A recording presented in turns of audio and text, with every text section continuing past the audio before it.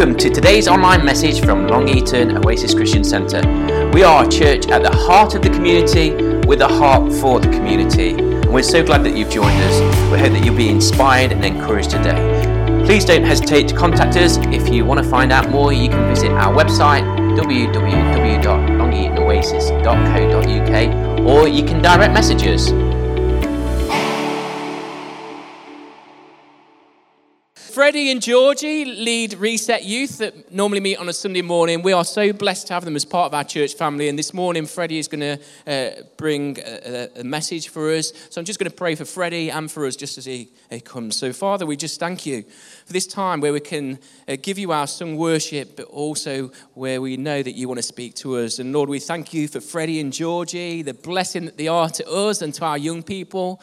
And Lord, may we just be open and receptive to what you've put in Freddie's heart for our hearts this morning. May the work of your Holy Spirit continue to challenge us, transform us, and bless us. For the honour of your name, Jesus. Amen.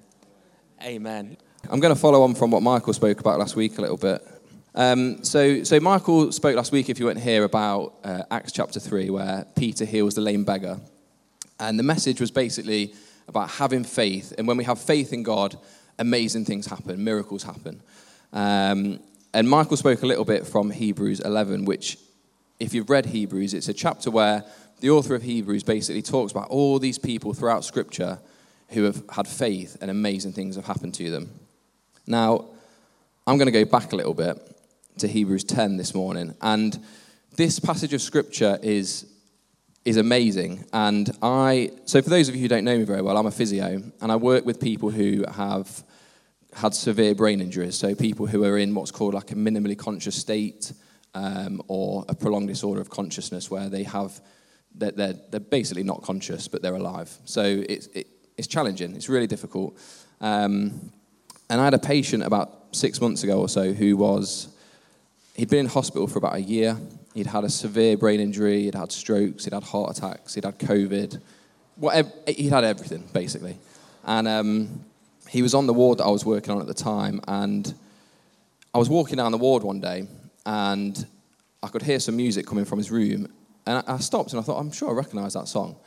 And I was listening along, and it was a Christian song, it was a worship song by a band called I Am They. And I stopped and I listened, and I thought, maybe that's just randomly come on Spotify, or maybe he is a Christian. So his wife came and visited in the afternoon, so I put my head in, and I said, just wondering, I walked past earlier and I heard some Christian music. Do you guys go to church? Are you Christians? And she said, yeah, we're devout Christians. We've been going to church our whole lives. We're really involved in leadership. And so we got chatting about church for ages. And anyway, a couple of weeks later, his condition deteriorated, and the doctors basically said, he's going to die. Like 24 hours, he's going to die. This is it, really. So I went in to speak to them, and his wife just said to me, can you pray for us, and do you mind reading Psalm 23 for us? So I said, yeah, of course. And after I finished reading it, I just read this bit of scripture in my sort of morning devotion. And I said to her, can I just read this bit of scripture over you as well? Because I think it's really poignant to where you're at this precise moment in time. We sang earlier about being in the middle of a storm. They were in the middle of a storm then. And I said, I want to read this scripture over you. And if you've got your Bibles this morning, which after Michael's remarks last week, you should all have your Bibles. And we're reading from Hebrews 10, verses 19 to 23. And if you're reading from the NIV, it's subtitled, A Call to Persevere in Faith. So it's Hebrews 10, verses 19 to 23. And it says this, Therefore, brothers and sisters, since we have confidence to enter the most holy place by the blood of Jesus, by a new and living way opened for us through the curtain, that is his body. And since we have a great priest over the house of God, let us draw near to God with a sincere heart and with the full assurance that faith brings, having our hearts sprinkled to cleanse us from a guilty conscience and having our bodies washed with pure water. Let us hold unswervingly to the hope we profess, for he who promised is faithful. For he who promised is faithful. So what I want to talk about this morning, it can be a little bit uncomfortable. It can be a little bit of a taboo subject in church. And the thing that I want to talk about a bit is doubt. It's when we as believers experience periods of doubt in our lives. And I want to just touch into that a little bit and bring it back to this bit of scripture. So Val actually said the word skeptical earlier. So the word skeptical, it basically comes from the Greek word skepsis, which means to investigate something or to look at something from a distance, so to not get fully involved. That's what being skeptical means. And I think some people are naturally more skeptical, and I am one of those people. I hear testimonies like Val's testimony. Instead of immediately praising God straight away, my head goes to the place of, well, could it be this or could it be that? My natural disposition is skepticism. And, skepticism can be a really good thing because it can make us question things and it can bring us to a better understanding of things at times. But what I want to talk about today is when skepticism brings us to doubt. So myself and Georgie used to go to a different church in Long Eaton, and that church went through a lot of change. And at the time of the change, it made me question a lot of things because things in the church were happening and things were changing. And it made me think, if I really believe in this, if I really believe in Jesus, who he was, what he did, what the Bible says about him, then I need to know those things so that I can stand by what I'm testifying to. And it was really difficult, and I think it still is really difficult for us as Christians to live in a world where culture and society says one thing, and we as Christians might say another thing. That's a real challenge. And at that point, I started to have questions about lots and lots of different things. I am a Christian, by the way. Better make that clear from the start. But I think that doubt as something as believers and as a church, it can be really confusing. What do we think about doubt? Is doubt a sin? Should we encourage people to question things?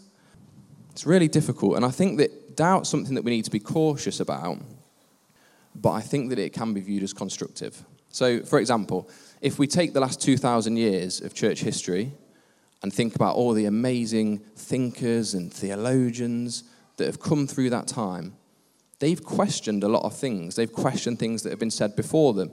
And that's how we now have the understanding that we have because people have been questioning things.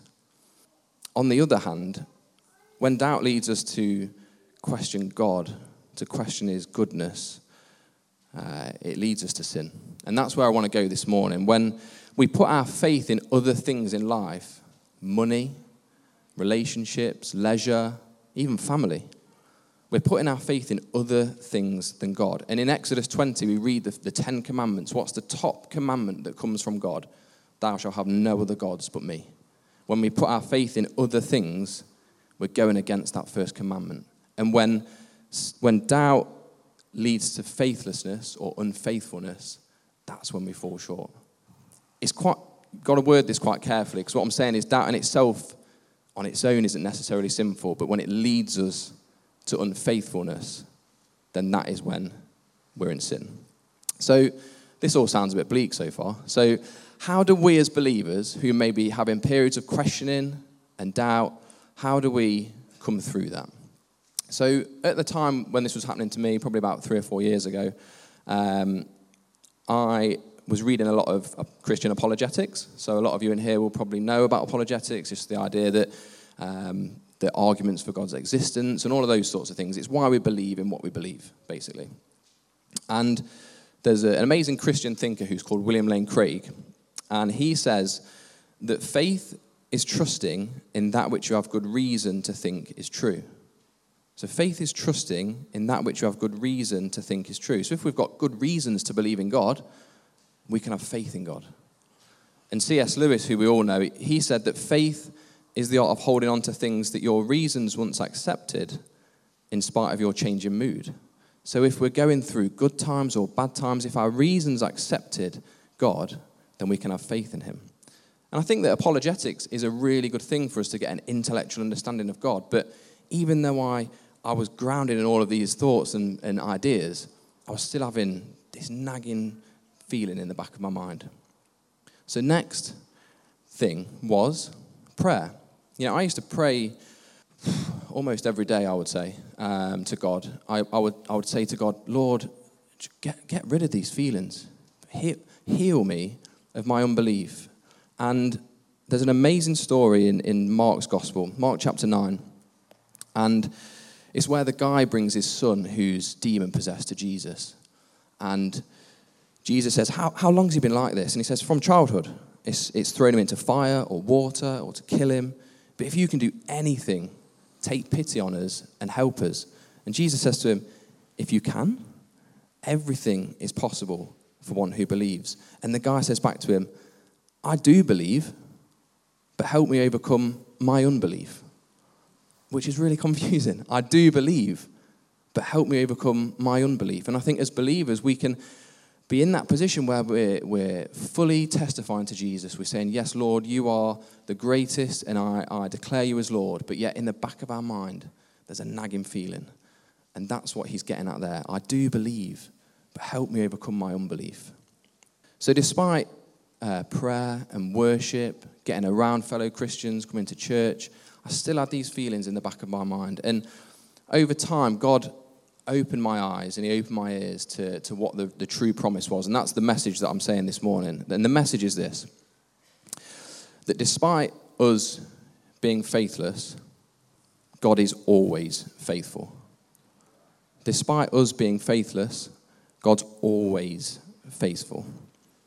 So no matter where we go in life, no matter what situation we're in, no matter how much we struggle to connect, to realize God's presence, he's always faithful. And it's because God is perfect. God is holy. He's righteous. He's everything that's good. And so he can't be unfaithful. It's just against his nature. It doesn't make sense. So he's perfectly faithful. It's intrinsic to who he is, to his actual nature. There's a Christian pastor in America. He's called Tim Keller. And he says this. He says that our unfaithfulness, that's you and anybody else who's unfaithful, our unfaithfulness in light of God's faithfulness makes ours more heinous or evil. But God's faithfulness in light of our unfaithfulness makes his more wonderful.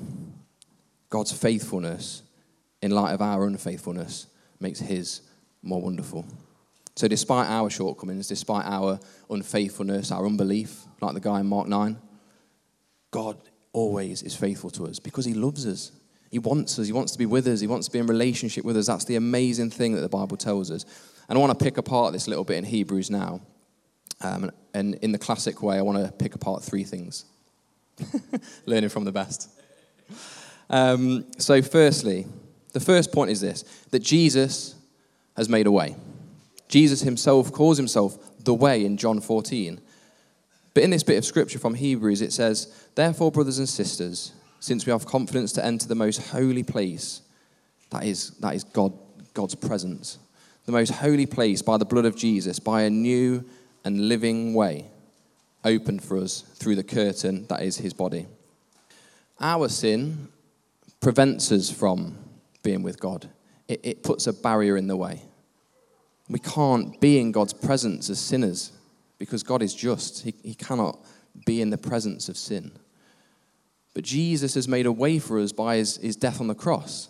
He's made that path so that we can have connection with God. We can have communion with God. And he teaches us that he's the only way. He's not just the way. He's the only way to the Father. That's what he says in John 14, verse 6. And that because of his sacrificial love, me and all of you in here can be in relationship with God. The most perfect, holy, loving, pleasing thing that could be is God. And we have the chance to be in relationship with him. So over here in the sort of rubbish pile is our sin and our shame and our guilt and our unfaithfulness. But over here is Jesus. And Jesus has made a way. Point number one. Point number two is this, that Jesus intercedes for us, or he fights our corner as a great high priest. In verse 21, it says that since we have a great priest over the house of God. And if you've read the book of Hebrews, this is a theme that runs throughout the book of Jesus being the great high priest in the order of Melchizedek, and it can get a bit weird and it can get a bit confusing.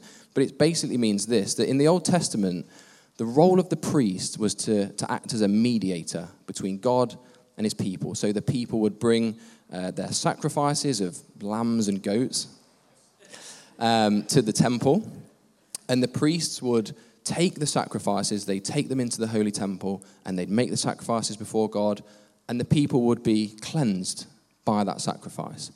And on the other side, God would bless through the priests, and they would then bestow that blessing upon the people. They would act as a mediator between God and his people. And what Jesus did for us when he died on the cross is he becomes our mediator. He enables us to always have that connection with God all the time. But not just that. It says that he's our great high priest. So he's interceding for us. We see it in John 17. Jesus prays for believers. He prays for all believers, it says in the Bible. All of us. Every single person who believes in God. Jesus prays for us to protect us. He's in our corner. It's sort of like, if you imagine a boxing fight. I don't really like boxing, but is it a fight or a match? Whatever. They have their little guy in the corner who like wipes their brow and like tends to their cuts and things. Jesus does that, but then Jesus gets in the ring with us as well. And he fights the other guy with us. Jesus fights our battles. So over here we've got our sin and shame, guilt, unfaithfulness. But over here, Jesus is fighting our battle. He's in our corner. And the good news is this, church, that Jesus wins every time. I love football. I'm a Southampton fan. And we are terrible. We don't win every time. But Jesus wins every single time. And that's why I can celebrate on a Sunday morning, because I don't get to celebrate very often on a Saturday afternoon. Jesus wins every time, point number 2. And point number 3 is this, that Jesus' sacrifice on the cross has purified each and every single one of us of all of our sin. Every single one of us of all of our sin. And you know, verse 22 says this. We can skip over scripture, can't we, sometimes? We can read it, and it just sort of gets lost in the ether. But when we actually look at what it says, verse 22, let us draw near to God with a sincere heart, with the full assurance that faith brings, having our hearts sprinkled to cleanse us from a guilty conscience, and having our bodies washed with pure water. What an amazing image that is. You know, when I came to faith, I think I was 22, and we sang a song about being washed white as snow. And that image of just being completely pure because of what Jesus has done for us on the cross, still now, it's just an incredible image. Jesus' death on the cross cleanses us of all of our sin. Every single person in this room, your sins have been washed away. Your guilt has gone. Your shame vanished because of what Jesus has done for you. He bore all of our sin. In theological terms, they call it imputation. When Jesus stood on the cross, or hung on the cross, he took all of the sin of the world on his shoulders. He took all of our sin onto him. But it didn't end there. All of Jesus' goodness, his purity, his holiness, his righteousness came onto us, onto all of us in this room. We have been robed with his righteousness, it says. What an amazing promise from Scripture. So, over here, with our sin, shame, unfaithfulness, but over here, Jesus has purified us of all of these things, unfaithfulness included. He's purified us of all of those things. And do you know what? This scripture is just so incredible, because it says at the end of the passage that we read, we have those 3 points. Point number 1, that Jesus has made a way. Point number 2, that he fights our battle. He intercedes for us as a great high priest. And then point number 3, that he's purified us of all of our sin. And so what does the writer of Hebrews say as a result of that? He says, let us hold unswervingly to the hope that we profess, for he who promised is faithful. Wow, how amazing is that? It's nothing to do with me. It's nothing to do with anybody in this room. It's to do with Jesus. He who promised is faithful. Andrew spoke earlier about Isaiah. It's God's words. He who promised is faithful. We can trust in those words because the person who told us those words is faithful. Always faithful. How amazing is that? You know, this morning when we were worshipping, it made me think, you know, sometimes in summer holidays at church, it can be a bit quiet. People are on holiday, people are going away, and church can feel like you just sort of turn up, do a few songs, go home again. It's a bit too hot. But you know, this morning I felt God anointing people in this room. The Holy Spirit is here, and is anointing people in this room. And I think that amazing things are going to happen in this summer holiday that we maybe thought might just pass us by. Can I invite the band back up? Is that all right?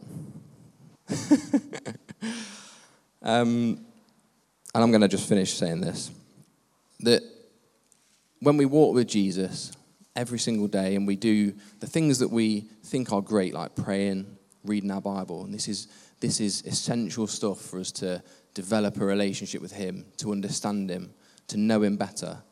But despite those things, we might still find that we're questioning things, that we're doubting things, and we might find that we slip into unfaithfulness, that we start putting our hope in the things that we see around us, the things that give us immediate gratification. But what we know is that we can repent from that. We can understand what that is. We can turn from it. We can repent from it. And it says in 1 John that God is faithful.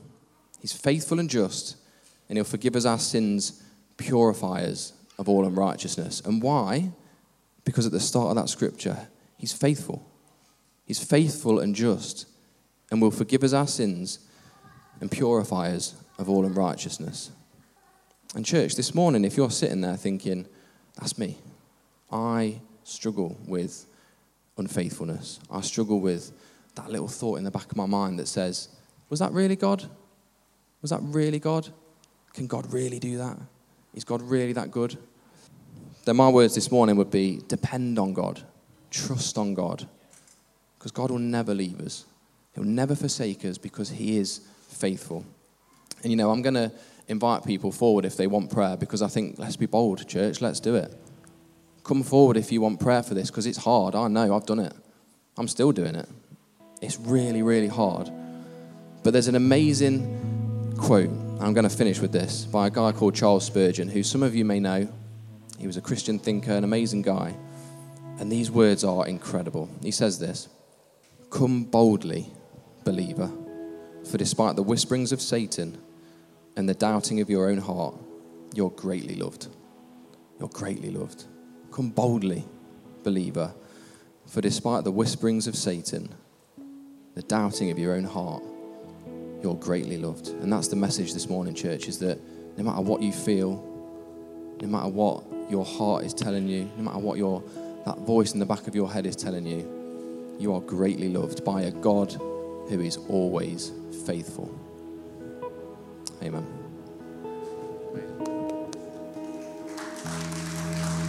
Thank you.